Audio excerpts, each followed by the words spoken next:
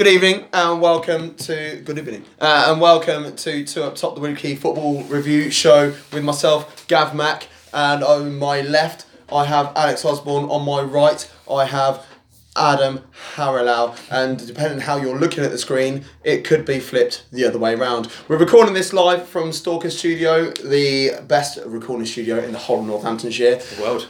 In association with the best boozer in Northamptonshire, where you'll be able to find Adam the Greek later on today doing the quiz at the Mail Coach, that is, and my favourite drinking hole in the whole of New York City, and that is Mikhail's Sports Bar and Grill. Today we will be, of course, doing the normal review of what's been happening in the Premier League, but there's also other things happening in the world, and that is the Champions League and the Europa League draws. Now, I was going to run through the full draw first of all of the Champions League. So, in order, it is Dortmund versus PSG, Real Madrid versus Man City, Atalanta versus Valencia, Atletico Madrid versus Liverpool, Chelsea versus Bayern Munich, a replay of the 2012 Champions League final, which I was there for, thank you very much. Lyon versus... just drop that one in there. Lyon versus Juventus, Tottenham versus Leipzig, and Napoli versus Barcelona. So there are some real tasty fixtures in there. Let's dig into it.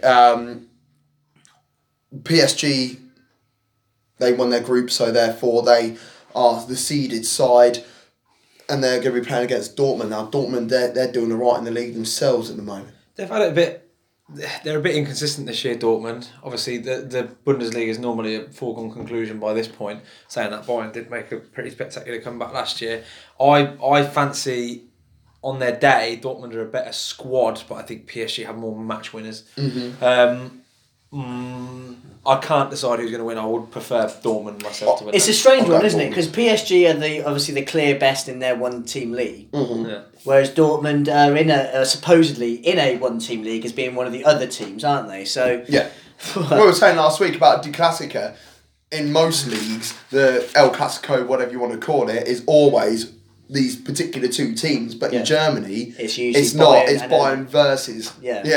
At the moment, over the last few years, it's been Dortmund. Yeah. So it's a weird one because everything would point to a PSG win because of the amount of money they've spent and the two and Neymar and Mbappe. I was going to say Neymar and Mbappe, Icardi, Verratti. But then Dortmund probably have a better team.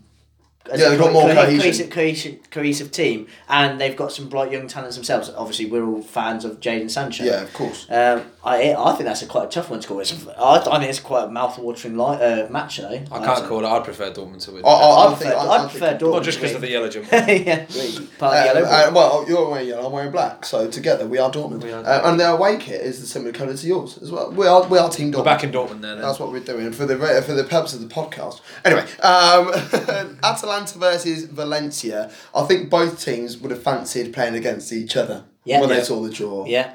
Valencia, they won their group, of course, which involved Chelsea. Involved Chelsea in their group. Atalanta, Martin, who does a lot of work for the show, he has a lot of affiliation to Atalanta. Well, he watches European football quite a lot, and he had I can't remember what channel it was on last year. Italian football. It was on the ESPN for a bit, and then went into Premier Sports or 11 Sports or something stupid. And he was always going on about how Atalanta play as a unique way, which got them into the Champions League.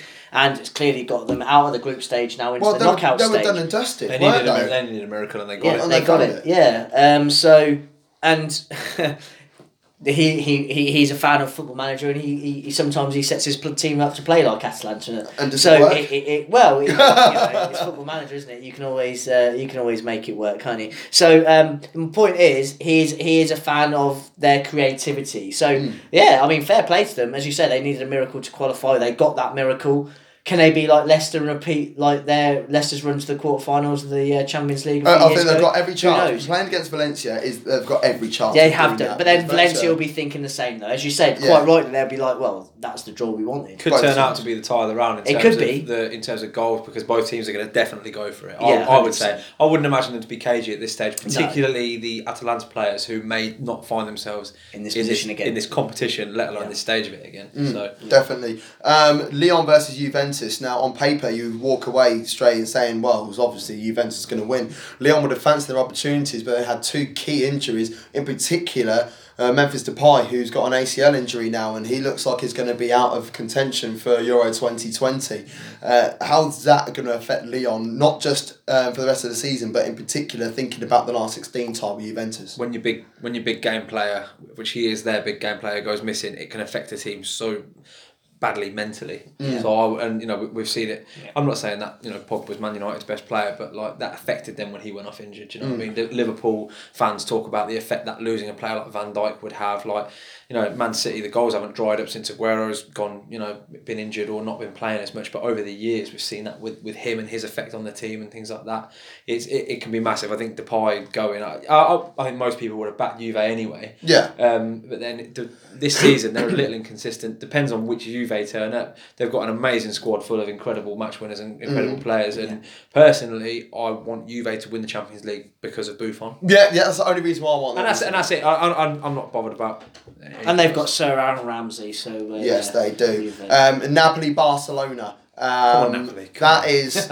See, I do like Barcelona, but I don't. In fact, I don't like Napoli. I want Barcelona to win that because Napoli stole Cavani from us when he was still at Palermo, and they got hold of him on a dual contract thing that they used to do in Italy, the co-ownership. Oh, is that where each team at the end of it, if they won, they bid? Yeah, and then whoever's got the highest bid. Yeah, and they outbid us, and off you Is went. that thing still going? No, they took it out of the game. Yeah, They took it out of the game. But so I hate Napoli for that reason alone. All signs point to a Barca win. Yeah, well, I like Milik. I do like Milik, but yeah, Barcelona for that. But the British teams, right? So Real Madrid at home to Man City. There was only a bit of talk a couple of days ago saying, oh well, if what happens if you get Man City to Zidane? And Zidane was like, well, we'll eliminate them. Yeah. And I was like, whoa, that's fight talk. I think City beat Real Madrid, but we were just discussing before the games that come in and around those ties, and for all the ties in the weekends before and after Manchester City play Real Madrid, you would say that all four of them are massive, massive Premier League games. So the week before they play Real Madrid, so in the days before, so they play on the Wednesday of the 26th of February, they play Chelsea. Oh. And the week after, then on the Saturday after, so 3 days after, they play Liverpool. Okay. So what are their priorities? And that's the point where do Liverpool win the league? That's it. And that point. Yeah, sorry, go ahead. I was going to say, at that point, City, if they're still this far behind them in the Premier League, then you can see them solely focusing on the Champions League. And also, it just goes to show the depth in the squad because City won 3-0 last night against Arsenal, but that's not really hard work. Let's be honest. But in terms of City's depth, in the middle of the park, fine. In the forward areas, fine. Defensively, not so much. And if they've got to play against Chelsea, Liverpool, and then that sandwich between a Real Madrid filling, that's going to be that might be the make or break. I think Pep would have Pep would have seen that when it got drawn today. He would have known what fixtures come before the dates of those ties, and he would have said, "Please don't give me Barca, please don't give me Real, because those teams will go at City, and they can hurt them." I think they'll have Laporte back by then. You would hope. You would hope for City's sake. What was Laporte's injury? Was it a thigh injury? It was something that it looked serious, but he was never going to be out for any longer than 4 months. The rehabilitation after that, though, and he's. I feel like if they don't strengthen in January, which they're likely to do, but if they don't, that might be them saying, right, they're not relinquishing. I don't think Pep will ever relinquish anything, but at the end of the day, they're 14 points behind Liverpool now. By that point, if Liverpool come through this period unscathed, and they go, if they're still potentially undefeated by February, I think because this time last year Liverpool were undefeated until they lost to City in January. It's the only game they lost. They lost one game. Look at it like that.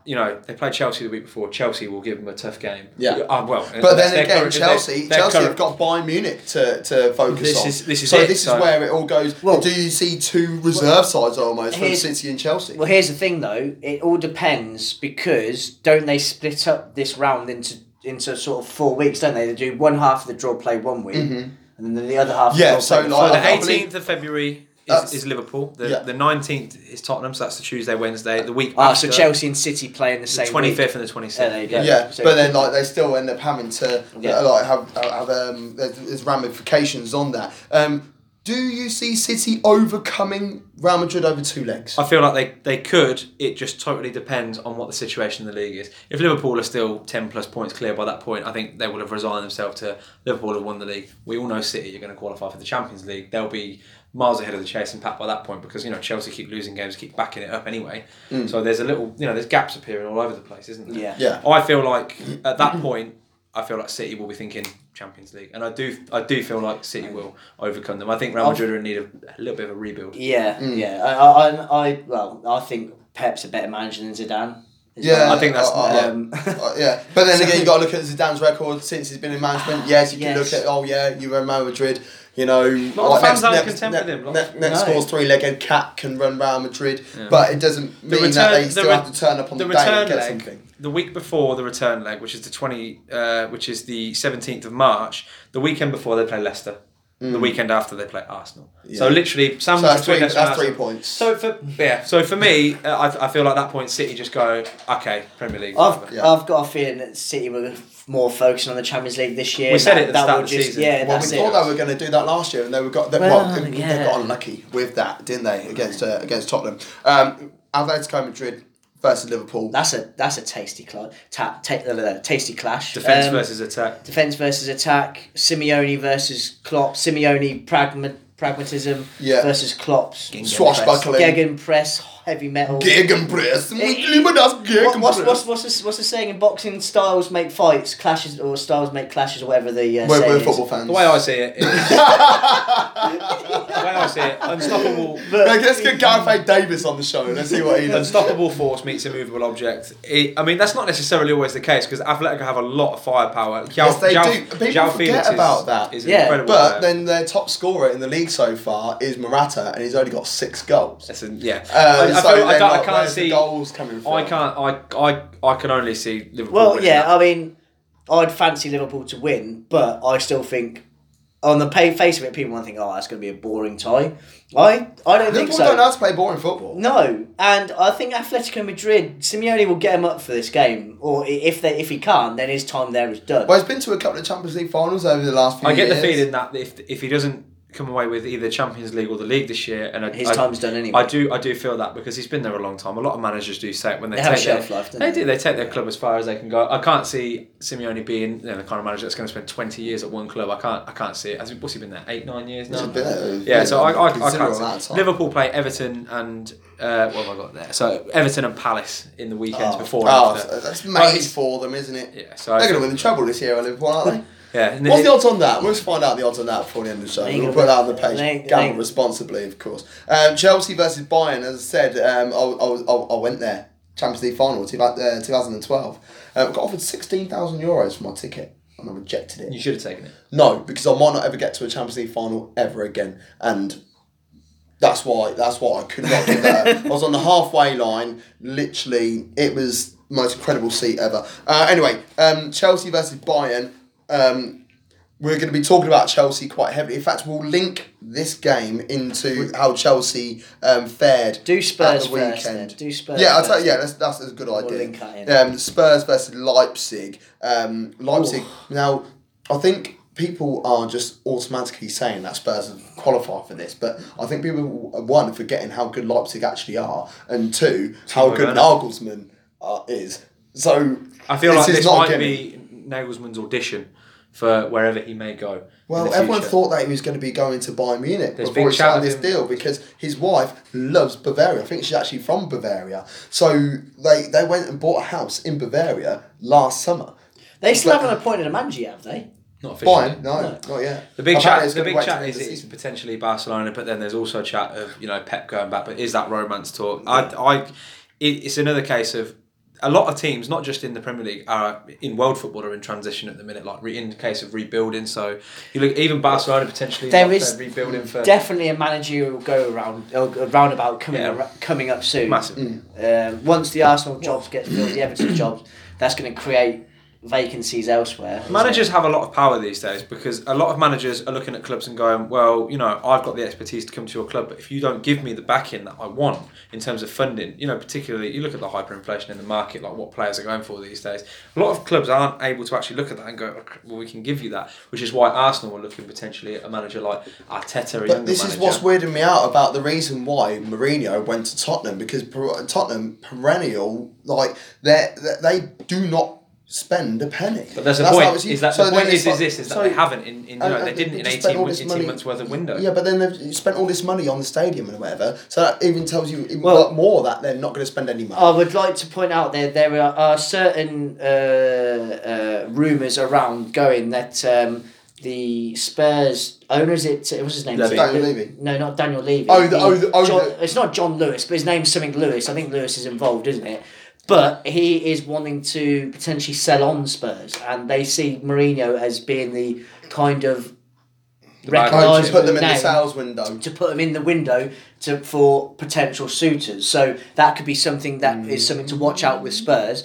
As for this tie, I really like this draw. If you wait for, we always go on about the warm balls. Yeah, exactly. If they've managed to do it for this one, I mean, I really approve of this because there's legitimately 1, 2, 3, potentially 4 of those ties where you could legitimately say that would be a semi-final. Well, game, to be fair, semi-final all match, of isn't these it? games, really and truly, you don't really know which way they're going to go. You Yes. normally look at a draw and be like, well, that's clear favourite. Yeah. They're 16-1 on. And these are... It's not like one of those where it's like Real Madrid have got Atalanta or Barcelona have got Valencia or Man City got disrespect Valencia. to those guys. Yeah, no disrespect to those. They're the fans of those clubs. Lies. But because they've drawn each other, it then leaves the other big clubs to go against. Well, yeah, it's just an open draw. This is definitely what And is needed for European football. So And at that the end of the day, Spurs-Leipzig game. it's not just on paper that they're the best 16 teams in Europe, determined by whoever qualified from their groups. Like when you look at these ties,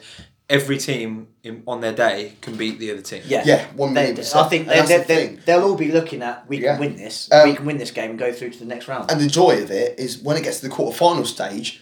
It's a free-for-all then, isn't Yeah, it? exactly. It doesn't matter who gets drawn against who. That's when the warm balls come out. But yeah, Chelsea versus Bayern.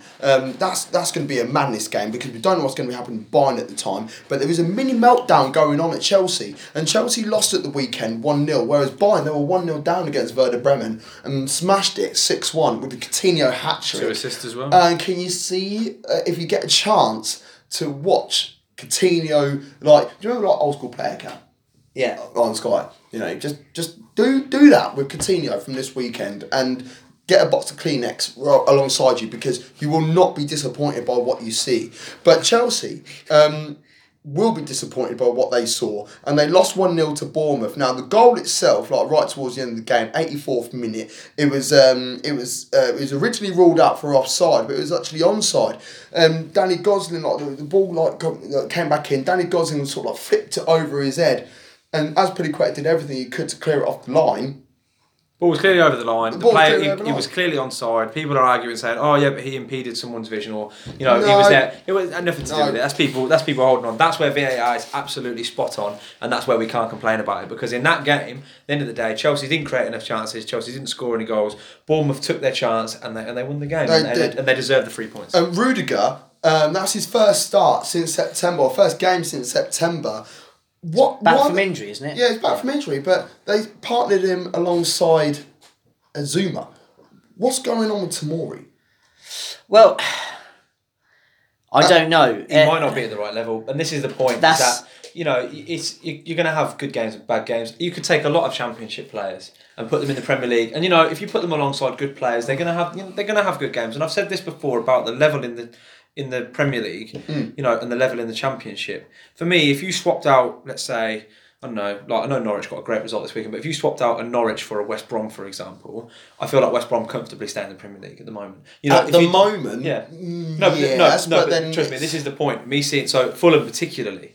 Right, Fulham, a bit inconsistent this year. Hovering in the playoffs, people are expecting them to be in and around, if not in the top two. That's the point. So a player like Tomori is going to go in the Premier League, and he's going to have 50% of the time he's going to have a good time of it. But then against top quality players, top quality centre forwards, which I don't think there are enough of in the Premier League, he is going to get found out when he does play against them. Because when it does happen and he does get bullied off the ball, because he is only still he's 2021. He's a kid. Yeah. I think the other point, and this leads to what Adam's saying, with young players, as we said a couple of years ago.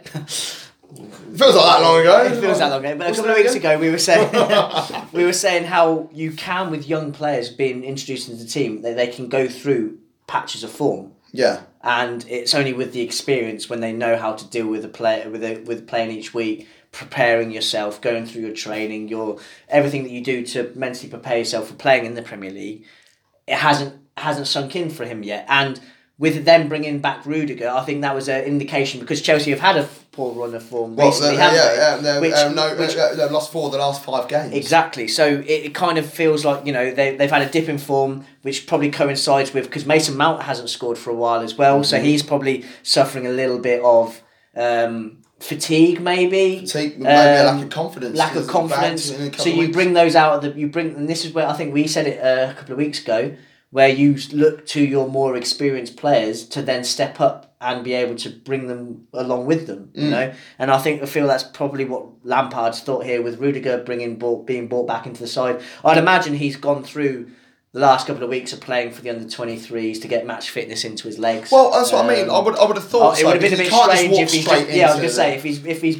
I mean, any Chelsea fans who watch the show, please tell us if that's the case. But I would like to think that's what he's done. Otherwise, it feels like it's a bit of a mistake from Lampard if he hasn't done and he's just born straight. That was also a major jump from the Championship to the Premier League. Now, I was in the pre-season. I was at Cobblers and they played a friendly match against Sheffield United. And I was talking to Callum Robertson, who's a local lad, Northampton guy, and he was saying that he's so used to he came through the ranks of Villa. He knows how to train and how to deal with things and whatever. And I hope he doesn't mind me saying this, to be honest. But when he's at Preston, he just goes there, does his training as normal, no problem, go home, do your thing. Goes to Sheffield United, and Sheffield United know that they're in the Premier League and they have to step up their training. He was like, dude, I've never had to train like this in my life. But he loves it.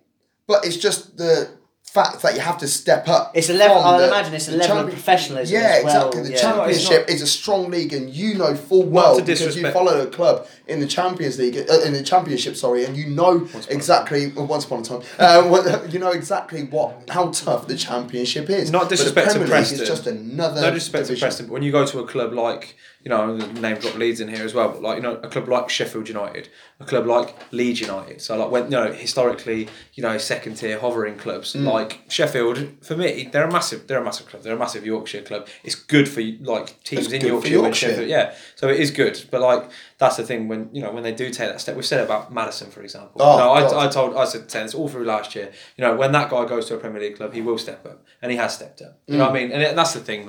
It's not as easy as that. So a player like Tomori, he's got a massive career ahead of him, and he's gonna be fine. A lot of people said Rio Ferdinand wasn't good enough until a player like Vidic was alongside him. Do you know what I mean? He still had a great. Mad is saying that. He was a great player at West Ham. He was a great player at Leeds. He was a great player at Man United. He was great at West Ham, great at Leeds, and became a world class centre half at Manchester United. He's in my Premier League level. Almost. Yeah, he's in mine. I'd say he was elite. Yeah. Actually. Yeah, which for me, this is the thing is that I'd say that was a step over. Yeah, I was going to say you're putting when you talk about that. I know we're going on a bit of a tangent. The point I'm making, and to round it off, is that great players. I want to go back to centre halves. Great players are great with great players a lot. Good players can be made great with great players alongside them. So my example for that is is Lovren going to be as good if he had, let's say, instead of Van Dijk next to him, Socrates? No, they're going to both look like donkeys, in my opinion. Yeah. Do you know what I mean? Socrates alone, man. Huh? You know all about Socrates. Anyway, So anyway, the point Frank, back to Frank. I I hope Chelsea don't panic. I hope they don't panic and do something rash like fire him or abandon this philosophy. I know they had this philosophy forced on them a bit with the transfer ban over the summer. Now that they can sign players back, I just hope that they don't abandon it and they realise that it's a process. True, because the reason why I have to jump in slightly is because when Chelsea won the Champions League in 2012, they had Bobby Di Matteo, who was never meant to be their main gaffer. No. He won the Champions League with Chelsea. The Champions League, they've never won it. They've never even come close to being part of the upper echelon of European forces. Next thing you know, they won the Cup Winners' Cup, but Arsenal won the Cup Winners' Cup. Big trophy, by the way, big trophy. But he got them to the Champions League final and he won it. And he was sacked by October. Now, they had the money then, there was no issue with that. So, with Frank now, he hasn't got anything backing him up. How can he sort of try and turn? Chelsea's a poison chalice. They sat down it's a poison chalice. I agree 100% with that. And that Chelsea era, they were in the area where they still had a pretty much, I'd say, settled team. Because they won the league, didn't they? A season or two after he got sacked, didn't they? Because Mourinho came back in.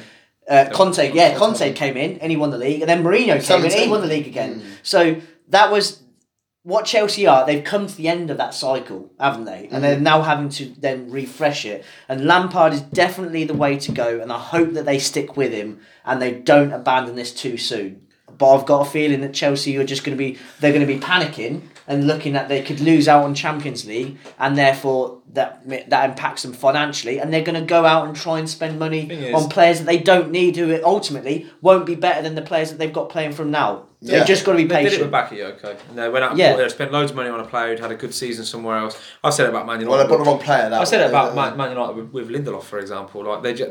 He was on nearly going to Middlesbrough for a couple of £1 million, and Middlesbrough said, no thanks, he's garbage, which he is. And then he had a really good season at Benfica. Suddenly he's a £30 million man. He goes to Man United, and I'm really sorry if anyone disagrees with me, but the guy's an absolute donkey. I'll tell you what, let's go into that game, actually. Okay, yeah. Everton, our weekly section of the show, What Are Everton? Manchester United won, Everton won. Full of spirit. Wow, what are Everton? They're making me believe. So this Everton, I think, riding on the Duncan Ferguson is either making them play out of fear or I'll be panicking. He's definitely injecting them with attitude, because the thing you mentioned to me the other day when we were watching Arsenal versus Liège in the Europa League, so that Arsenal come across as so casual, so Arsenal walk into a game as if they're 4-0 up already. They've got a handicap 4-0, right, let's go. And the point is, you can't play like that. And I feel like Everton were a similar sort of ilk. They kind of didn't have the right attitude. But with the players that they've got, if they had someone who instills a bit of attitude and belief and pride to wear the shirt, combined with the talent that they've got, then you can start to get some results. The problem is once that wears off and the message starts to become a bit stale, is Ferguson... Does he have enough about him to be able, if they do give him the job, does he have enough about him to be able to get through that and actually be... Because it just seemed to me yesterday, it was a, let's get 10 men behind the ball merchant and then just hope to hit him on the counter-attack. Well, they're playing 4-4-2, and I love that. 2 banks of 4, 2 up top. Oh, nice one. But that's what they were doing. And I just think that when they set up against Chelsea, they knew exactly what they wanted to do. They knew what Chelsea were going to do, so they tried to combat against it, but with 2 banks of 4. That's what Burnley keep doing so well. Just 2 banks of 4. No one's going to get between these lines, and then you got 2 big brutes up top. Well, for Burnley, not so much big brutes in terms of the stature of Richarlison and Calvert-Lewin, but the footwork between the pair of them, the energy between the two of them. When they are defending, Richarlison, he's got energy for days. So he'll come back and he'll sit just above that midfield bank. What I'm impressed about Everton from this weekend is the fact that they had issues. They had like sickness bug going around in the camp beforehand. Sigurdsson missed out. What's his name? Middle of the park. Tom Davies. No, Tom Davies started.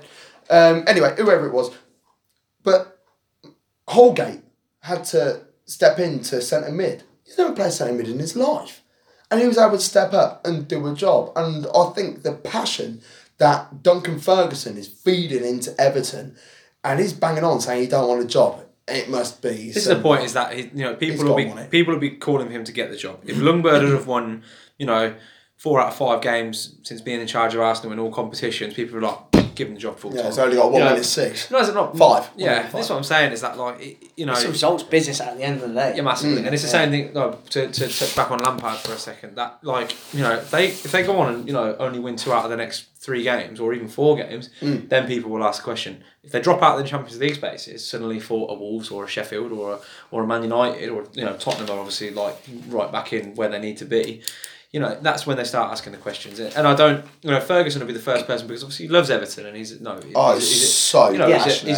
Scotsman, but he's an Evertonian. Yeah. You know what I mean? Yeah. He'll be the first person that if Ancelotti was to get the job, and I know how you feel about Ancelotti, and that's fine. But a massive manager with the credentials and obviously the trophy cabinet that Ancelotti has, that's a huge signing for Everton, and that's a huge statement of intent. So if they do go out and get an Ancelotti who does still have pull in the world of football, we're going to have to cancel this section of the show being what are Everton. Well, unless he fails. It would be interesting. I think Carlo Ancelotti probably suits Everton more than he does Arsenal at this point.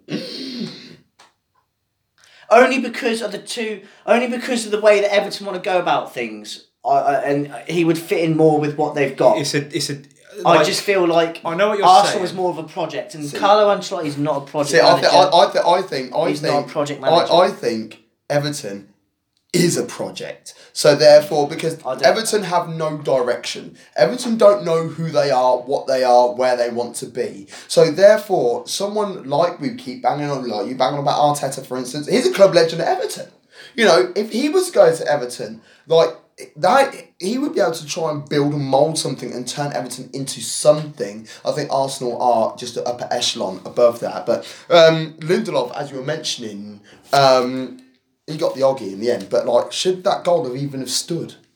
Yeah, I do. I saw the replays and the slowed down and the VAR check, and they're sort of like, a hand was in De Gea's face. De Gea goes up to punch, Calvert-Lewin goes up for a header. It's 6 of one, half a dozen of the other. I don't think there's much in it. And at the end of the day, as a striker, the amount of times that I've face planted because I'm going to head a ball that the keeper gets to or a defender gets to before I do, you gamble on that. He's just not good enough. He's a Manchester United centre half. I hate Manchester United. Right? At the end of the day, to be a Manchester United player and to be a Manchester United centre half, to allow that to even get anywhere near you without knowing it's coming or without doing anything about it is embarrassing, quite frankly. I looked at that and said it was embarrassing. And you know what? They had to, Mason Greenwood will come on to him, as a player that can come in, young player with a bit of hunger about him coming into a game and grabbing a goal. He's got something to prove. He's got toes, mate. Something to prove. And 8 points on the fantasy. To back up from what Greek's saying, not only is it poor from Lindelof, he's facing the wrong way. For example, for starters, he should be facing out, right? But he's facing towards his goal. Second of all, right, you see those fouls being given quite regularly against goalkeepers, so it wasn't weird that it wasn't given. However, De Gea just throwing up an arm up there without any real conviction and yeah, exactly. And he was turning away at the same time. So how on earth are you going to be able to punch the ball if you're not looking at it and you're kind of not committing to it? They say to strikers all the time, you get on top of the goalkeeper and make him feel uncomfortable. I've been clattered by goalkeepers. They've collected the ball or they've gone over the top of me, need me in the head, and then suddenly a foul's been given against me. I just had a thought of what's happened this weekend in Germany. It's about clattering from goalkeepers. Schalke game. Did you see that? No. Didn't. I'll find a video and I'll put it on the Two Up Top Facebook page. Yeah. It is absolutely filthy. It's literally it's like Hans Schumacher 1982 all over again. I think that is a free kick. Okay. I don't like De Gea. I honestly don't. People bang on about De Gea because he makes all these saves. That's That's because Man United's defence has been absolutely shocking since 2012 to 2013. De Gea is not a great goalkeeper. De Gea is a very good goalkeeper. That is it. He doesn't know how to command his box, and he's been doing that for ages. Can you imagine if he was able to command his box? That guy would be world class. He's only been goalkeepers. That should be their area that they dominate. Exactly, but he doesn't. No, he doesn't. And then people go, "Oh, this goalkeeper's really good because distribution's really good." I don't care about distribution. You're there to stop the ball going in the back of your net. You look at someone like Alisson has presence. You know, look at Alisson's fantastic. Get great goalkeepers in the Premier League. Honestly, like the best, in terms of the best goalkeepers in the Premier League, I'm looking at Alisson. I'm looking at Schmeichel. I'm looking at maybe Ramsdale. I'm not even lying. He's just not got a great defence in front of him. He's not got a great defence in front of him. So that's not his fault. He can only stop what's in front of him. Then like De Gea, he makes a good... And Gazzaniga as well. I love Gazzaniga. I think he's an absolutely fantastic goalkeeper. Mason Greenwood. If you're going to throw those, then I'm definitely throwing Leno into that because he's certainly stepped up this season. He's not had a lot of help from his defence. Exactly. And he's looking like De Gea to Manchester United over the last few years. So I think the Arsenal defence is really good. Mason Greenwood, he got the equaliser. He just come off the bench not too long before. He's got 7 goals this season in all competitions. The kid's 18. He's a bit of a baller, isn't he? Yep. It was a clean strike. I liked it. He's got a bright future. At the end of the day, it reminds me a little bit of when Sterling was coming through at Liverpool and, just playing with a bit of freedom and enjoying it. He's not moaning about not getting chances because when he is getting chances, he's taking them. His goals to minute ratio must be fantastic. So it is. It really is. It's only a shade behind Rashford at the moment. So he's absolutely loving life. But a 1-1 draw, I think that is deserved. Now Moise Kean, he came off the bench on 70 minutes, 71st minute, and was taken off on 88 minutes. The kid's 19, man. Ferguson said it was to waste a bit of time in terms of a substitution. What about Calvert-Lewin? But this is the point. I feel like, because, there are rumblings that, Keane's family aren't happy or, like, his agent isn't happy.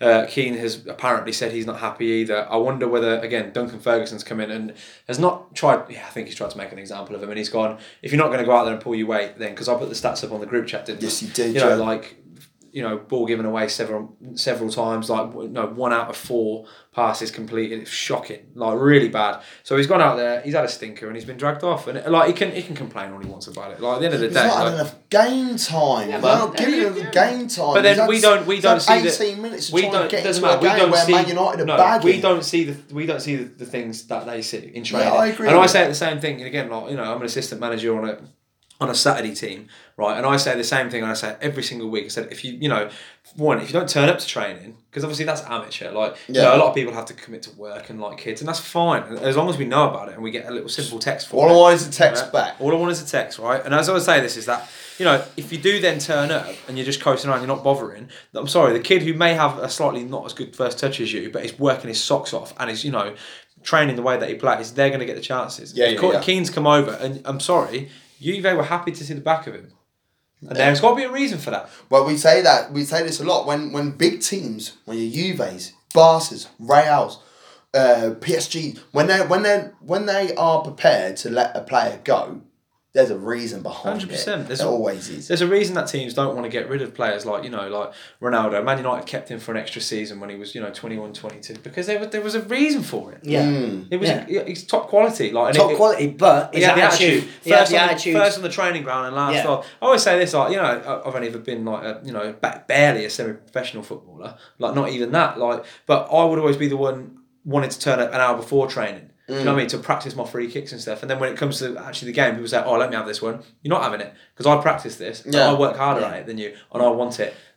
That's how Maddison gets away with it. That's how Beckham got away with it. That's how Ward-Prowse gets away with it. Just want to point out, there's that word again, attitude. It's all about attitude. 100%. And Everton have clearly got a guy in who is giving them that attitude. And with Moise Kean, he's either going to toe the line or he's not going to play. And it wouldn't be a shock if we see that can he move clubs again in January? Because I know there's a maximum amount of times you can play. I think it's go join a third in Jan. So watch his space because he could be one of those. It's Well, if he does play again, it's because he's obviously gone away from that situation and gone, no, I want to be a part of this. I need to prove a point now. Yeah. You know, not Which would say a lot about him as a some character. because Because some as a people get 19-year-old, maybe that doesn't quite come to you. some people get does it? bitter and they go, oh well, no, now I'm annoyed. I don't want to be a part of it. Screw anymore." this. Yeah. Whereas, Right, like, you know, I always say it to the lads when they lose the ball, and I say, take it personally. Don't sulk and wave your hands and ask for a foul or a free kick or anything like that. I said, get up off the floor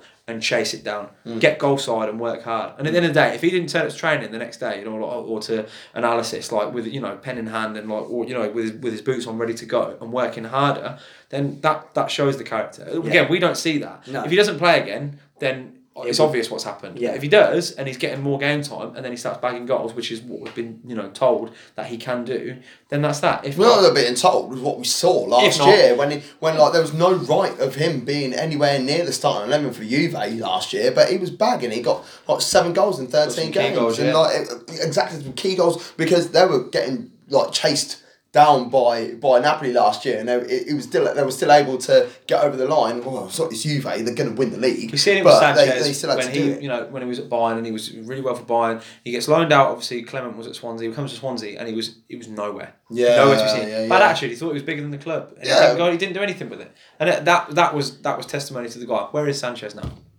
Yeah, he's not really doing a great Don't know thing. where he is. There's a couple of games that I want to run through quickly. We will go with Burnley versus Newcastle. Wonderful game. Andy Carroll was skipper. I don't know what you think of that. The only goal of the game came from that's no one cares. The only goal of the game it came from the referee actually giving a goal kick initially when Chris Wood was putting pressure on Fernandes. He's changed his mind without a need of VAR, and it's the correct decision. The ball, like as the ball's heading back to go over the line, Fernandes has fallen over it and it's sort of like rolled the ball out. Anyway, ball gets whipped in, and then Chris Wood far post because he loves a header. And the only overall talking point in that, Andy Carroll got a yellow card for an elbow on Ben Mee. He's going up for a header. I'd even feel aggrieved giving a free kick for it, to be honest. You know, it's the same thing as the De Gea challenge with Calvert-Lewin, if you ask me. Like, you know, it's 6 or 1 half dozen. On any other given day, a referee can give a different thing. Like, we've all seen tackles that go, I've seen that given as a red card. Ref's not even given a free kick. Do you know what I mean? They go even too overzealous or too over the top.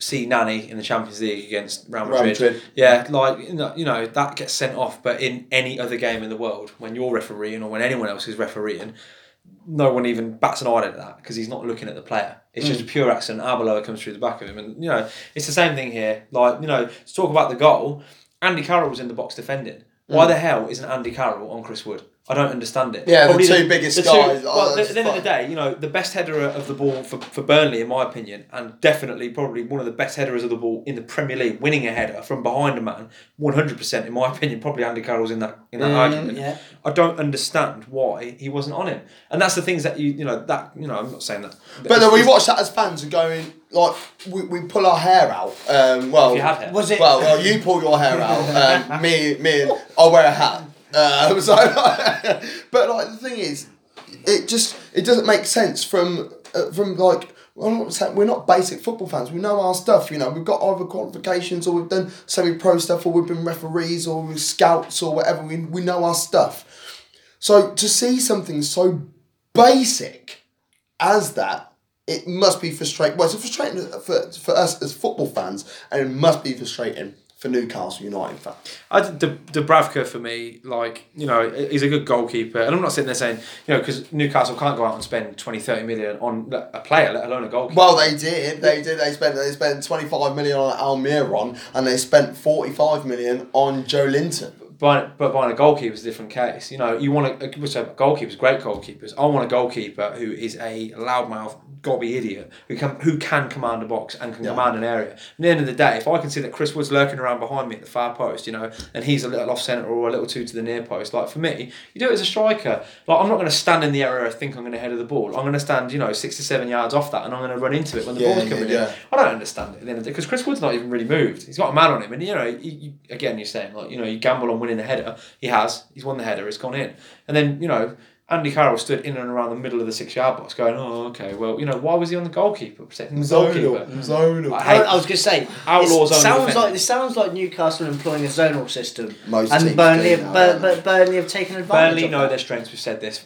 2 banks of 4 and then the big strong men at the top and they whip the ball to them and they win games and they score goals. Newcastle are having a great season, Burnley are having a good season. They're both going to be absolutely fine. Yeah, They'll be fine. 100%. 2 teams that are struggling at the moment. That's Southampton and West Ham. West Ham, they're 7 defeats in the last 9 games. And Pellegrini's a myth. Yeah, and Haller, no goals in 8. So everybody knew exactly what was going to be happening in this. West Ham were going to win 1-0. And Seb Haller will score the goal, and that's exactly what happened there. Declan Rice, he actually scored in the first minute, but it was ruled out for offside, correctly so. Didn't even bother going to VAR, and I like that. Just put your trust in your officials. There was a situation where a penalty could have been given. Ryan Bertrand seemed to take out Haller and Antonio at the same time. No pen was given and went to VAR. Not enough to turn it over. Snodgrass put a cross in for 4 nails. He nodded it back and then bam, there it was. Seb Haller loves it. And Antonio, he's a great player. He won't be at West Ham next year. Well, he's versatile. He's uber versatile. He's played left back, right back, left mid, right mid, and as the main striker for West Ham. He'll be no disrespect to West Ham because I've got a little soft spot for him. Like Leeds and West Ham have a little mini alliance going there, but he'll be at a big club. I don't think he will because he's not finished, but he's 28. Way anyway. But he's about 28 now, isn't he? So he's not gonna be able to make it. You watch your space. He joins Leeds next year in the Prem. I'll be over the moon. Over the moon. He would love it. Antonio, he did think he scored, and that's like 2 away games on the spin now where the ball has hit his hand in the build-up of something, but the goal's been chalked off him. It's a shame because it was a lovely finish. Great goal. Paul Berger. Danny Ings slaps the bar. That would have been 6 goals in 6 consecutive games. It would have been the first person to do it since the mid-90s. And everyone knows who that was for Southampton. One of the things that I noticed, particularly when watching this game, and it for me, it happened a lot it's happening a lot over the season. I feel like there's a lack of very good creative midfielders in the Premier League, and a lot of these strikers are having to make these situations for themselves. So players like Danny Ings, if you put him in front of, I don't know, let's say 2012 Cesc Fabregas and 2012 Mesut Ozil, Danny Ings would bang a hatful. It's like when Liverpool had Gerrard and Suarez. I think Sturridge is a great striker when he's not injured. In terms of striking ability, he's one of the best natural finishers. But he would never get them chances if he didn't have the players behind him, and that's what's happening. I think to players like Ings and like Haller at their respective clubs, there's not enough creativity behind them. Yeah, and there is a reason why, because the most successful team, or certainly the most successful team right now, Liverpool, are all about power, pace, high pressing, high energy. And look at their midfield; it's not really creative. There's no creativity whatsoever. It's going to seep throughout the rest of the league because, Liverpool are doing it. Look how successful they are. Well, this is literally like when Chelsea won the league a couple of years ago. I feel like this to move to 3 at the back. This is the new. This is the new cycle that's in the Premier League. Will be around for a few years. Obviously, people have tried to think, well, can we copy the Guardiola style? And really.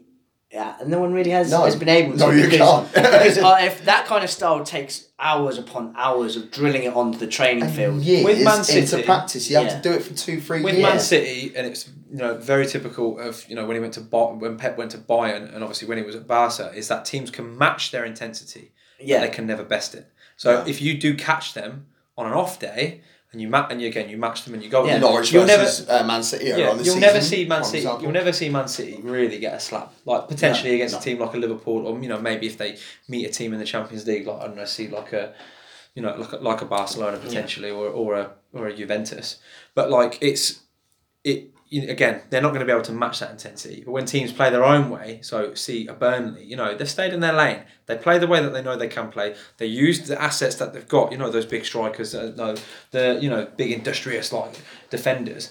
and it works to their advantage. And they don't care whether they win, 8-9 games in a season 1-0. At the end of the day, that's 8-9 games. That's potentially 30 points from just being boring and playing in a horrible, ugly way. Winning. You've just got to play to win. Play to win. And one team that does play to win is Sheffield United. And they won 2-0 against Aston Villa. Now, last season, Sheffield United were 3-0 up and Villa came back. And that was like in the 80th minute or something, they were 3-0 up and Villa came back and got a result out of it. Madness.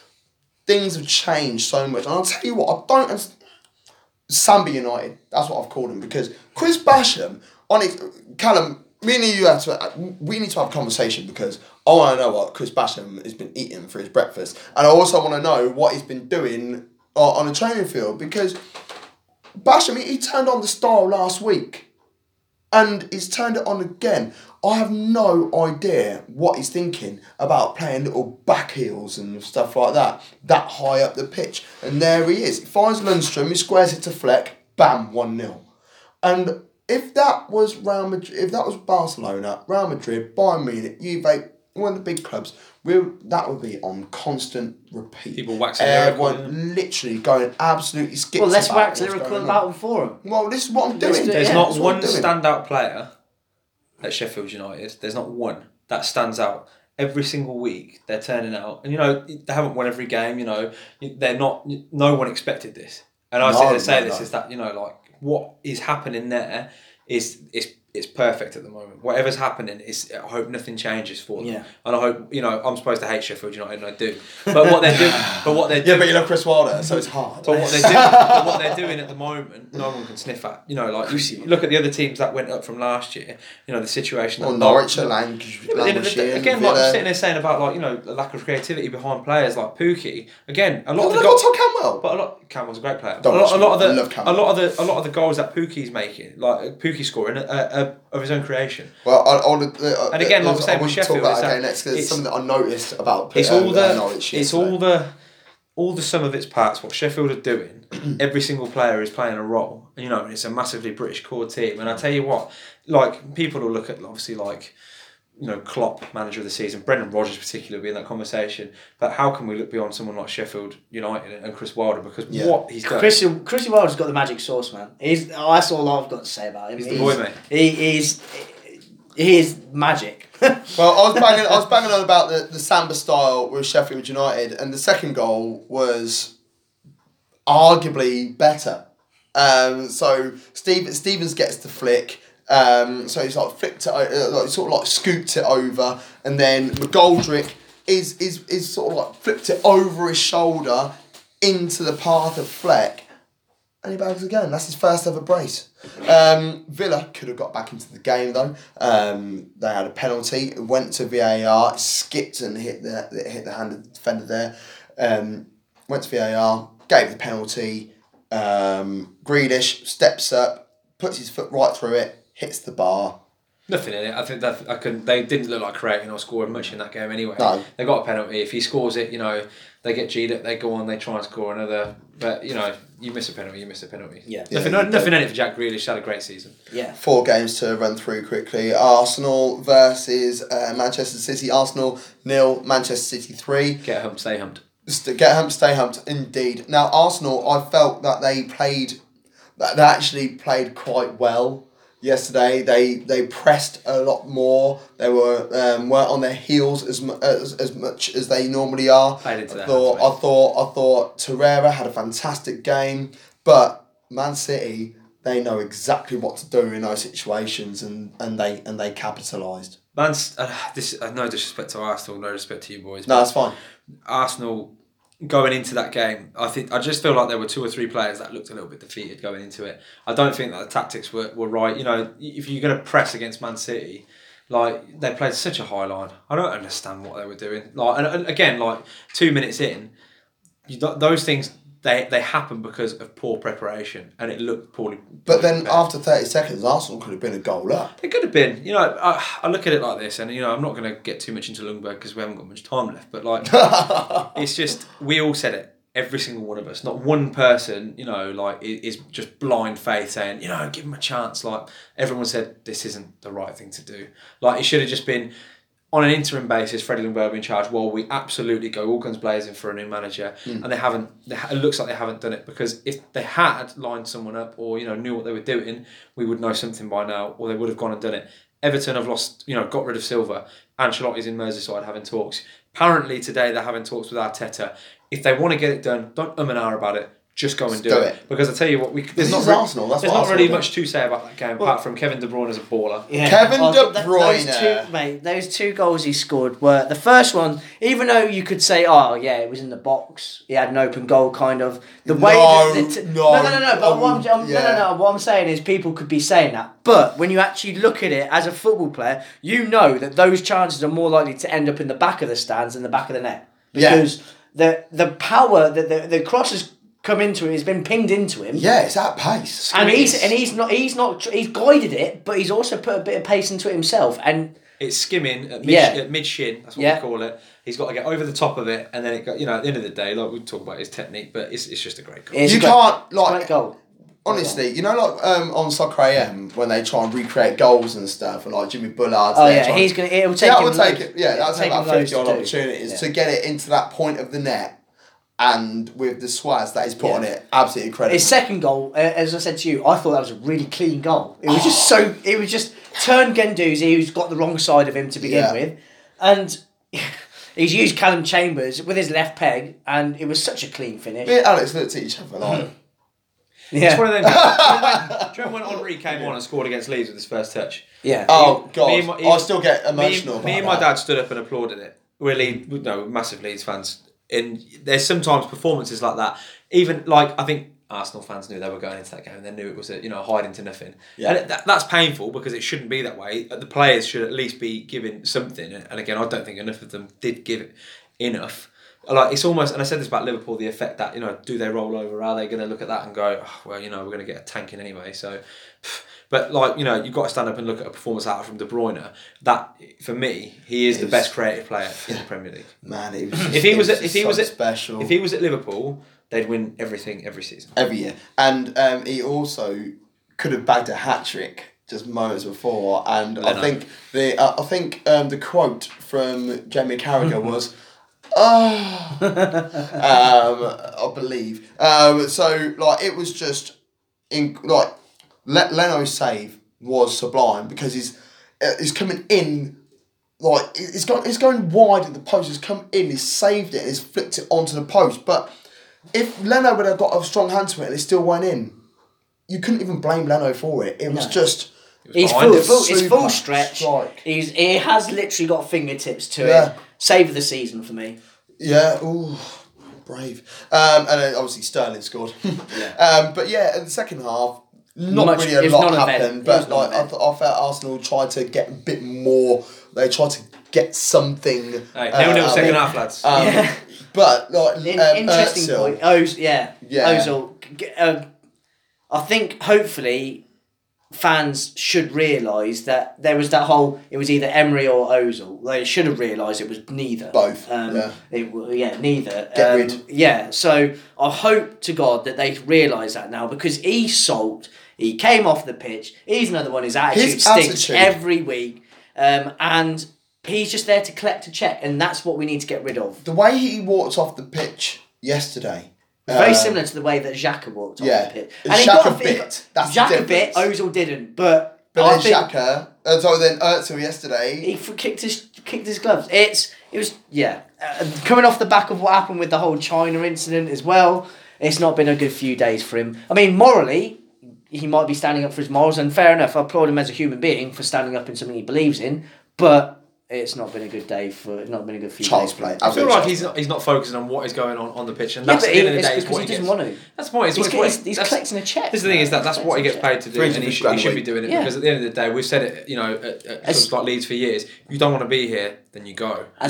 As far as I'm aware, as far as I'm concerned, he is Arsenal's biggest problem, because of the amount that they're paying him, and they can't shift him on because of the amount that they are paying him. And he's not going to want to leave because of the amount that we are paying him. And even if Arsenal turn around and say, we'll pay 50% of his wages, just get rid, clubs are still Yeah, like, it's like- I don't fancy paying 175 grand Yeah, exactly. for him. So Arsene Wenger and Ivan Gazidis have got a lot to answer for. Well, for they that haven't, contract. because they've gone, Well, they're exactly, long gone, yeah. they don't care about Yeah. Arsenal. Wolves 1, Tottenham 2. Now, Tottenham 1. Tottenham 2, Wolves 1. Wolves Yeah. 1, Tottenham 2. Was it 2-1, wasn't it? Yeah, 2-1. Yeah, Yeah, that's he's what just I said said. it. He's just said it in a backwards. Yeah, no, I said it the correct way, because it was said at nil. Molyneux. Oh, you're all right, Mister Ali. What's his name on Gillette Soccer Saturday? He always says it like that. Yeah, but McNeish or look, whatever his at the end of name the is. day, I thought you I'm said doing- two. Alan McNally. That's it. Alan McNally. He Oh, always goes McAnally. McAnally. That's it. I'm doing things. I'm Cheers. doing things properly, because that's what I like to do. Oh, I thought you said Um, Wolves 0. I Wolves 1, Tottenham 2. Well, I'll tell you what, we'll listen back, and if it is, I'll buy the next round. Don't worry, How's that? we'll edit. Um, We'll edit this out. I'm not editing that out. So I'm right, Spurs. but if I'm wrong, I'll buy the next round. Spurs look like they're quietly going about their business Yeah. now. Did you see the celebration Mourinho did? He proper celebrated that. Loved He it. was proper. But I feel sorry Passion. for Wolves, because they were good. Again, yesterday. zonal defending for Vertonghen's goal. You know, it's been. I don't understand how from 15, 16 yards out, no one's picking up Vertonghen moving in the box, and then he wins a free header and puts it in the bottom corner, because people might say he's not had the great best last two seasons, but you can't leave a player a mark in the box. I hate zonal defending. Get rid of it. Put it in the bin. Yeah, and it's on the world stage for Tongan. He plays for Tottenham. Tottenham have clearly shown He's got third place World Cup medal. Exactly, they're clearly shown that they're up there over the last couple of years, and the fact that he is part of that Belgium side. So he can play left back, he can play centre half. He's a fantastic. Tottenham player. keep doing what they're doing. They'll finish in the top 4 at Chelsea's expense. Yeah, and I think someone said that on the show a few weeks ago, and I was like, nah, this top 4 is staying as it is, and now Chelsea are falling apart. Yeah, mate. And this is Mourinho, One thing that we've seen in the last few weeks is that nothing is said and done. We've learned it in the Championship. There's been some crazy results in the last few weeks, and it's the same in the Premier League. We're not even into 2020 yet. Nothing is said and done. Anything could happen. Like Liverpool go on and lose a couple of games. They've got an awful busy Christmas period. They've got Monterrey on Wednesday night in Abu Dhabi, and they're also playing on Tuesday night in the Carabao against Aston Villa. It's a madness. Yeah. Villa 4-1 on. Tottenham deserve the points. I felt. Yeah. Tottenham deserve the points, and it clearly meant a lot to them, because I think Mourinho recognised that was a very, very good result. Come the end of the season, that could be the vote. Yeah, exactly. Exactly. And Wolves, that's their first defeat in 12 in the Premier League. Away from home. So that is massive. Leicester won, Norwich won, and nobody predicted this. No. So I'm going to disagree with you there. Leicester fans have been wanting this kind of situation to happen, because at the end of the day, don't get me wrong, you want to win every single game, but does that take the pressure off Leicester a little bit? I think maybe it does. That's an interesting way to look at it, or is that a kind of like It's almost like a small? defeatist. Yeah, it's almost like they're still transitioning about becoming. This is the fans. Maybe this. I reckon the squad probably see it differently, as does Brendan Rodgers. Oh no, they But want to win every the game. fans looking at it as, we need to draw a game to stop the pressure from building on this. That to me says that's quite a small club mentality. No. That So does sound it to me. So yeah. one thing I was reading online, so I go in the Twitter comments and read, there's a lot of Leicester players saying, so I said it as a Leeds fan, like this weekend, we're like 10 games undefeated, now we're 10 points clear of third, we should have been 12, we're 3-0 up. Well, we're 3-0 up, hang on. like, So we drew sorry. 3-3 with Cardiff.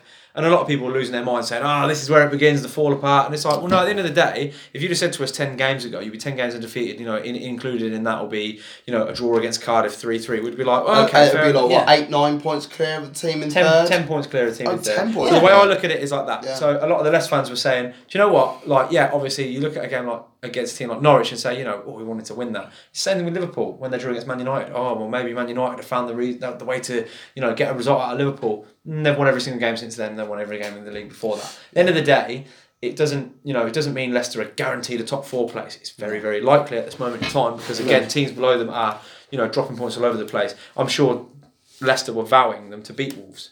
Were vowing Tottenham to beat Wolves at the weekend. Yeah. Because they want all them teams to just back each other up. Keep holding them all back. That way, when things like this do happen, or they get a couple of injuries, then that is the way. At the end of the day, a draw in the Premier League is better than a loss, isn't it? Yeah. And Norwich have It's better shown than loss. we've beaten Manchester City this season. That we've beaten Man City. I think- We've beaten Yeah, we're beating Man City. We were unlucky against Man United with a couple of decisions, etc. We got a point against Arsenal. We got a point against Leicester. I just like to think that Leicester fans should have a bit more confidence in their side. They do. That's But this game of the King Power. They do. I The point get is what that they're trying to say. It's like, oh, if we've had it so good, we don't want it to fall apart. I get that. No, they're not but- saying that. What they're saying is, hopefully, that result, which is disappointing, will just take the pressure So off. are they then looking at the point it's going to spur them on to then go on another Potentially. long? Yeah, but Again, if that's the case, then fair enough. But I still think it does sound The unbeaten run defeatist. does continue, which is fantastic. Now, what I do feel sorry for is Jamie Vardy, because everyone thought it was a Vardy goal, and it's not. It wasn't Definitely going in. not. It's an Oggy from Tim Krul. But he was inspired.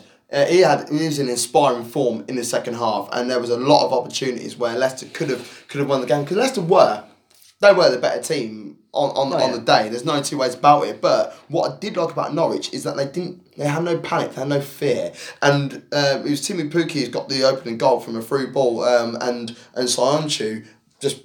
We bag on him all week. We love him, but he just wasn't at the races at all on the day. And how Norwich were treating Pukki was how Leicester treat Vardy. There was so many opportunities after that where it was like a long ball over the top or a direct ball over the top for Pukki to run onto. Pukki could have a hat-trick. 9 goals in the Premier League, playing for, no disrespect to Norwich, again, a team with a serious lack of depth and looking like, they're really going to be involved in a dogfight down there. And this come this time in May, 9 goals for Norwich, that's an incredible stat. I said it when Charlie Austin was playing for QPR, how he bagged as many goals as he did playing for QPR. Yeah, and they feel those pens though. a couple of them. But at the end of the day, he's. I'm not saying it's above Norwich or Norwich aren't a great club. At the end of the day, they're in the Premier League and they were brilliant last year. They had a good start this season, and then they're again looking a bit like Middlesbrough. Had a great team on paper. Didn't concede a lot of goals when Middlesbrough in the Premier League a couple of years back. But at the end of the day, they didn't score enough. They didn't create enough. They didn't score enough. And that's what I do like about Norwich. They do score goals. In the last game, Liverpool 2, Watford 0. Pearson. When he was in charge of Leicester, he had Vardy and Kane on the bench.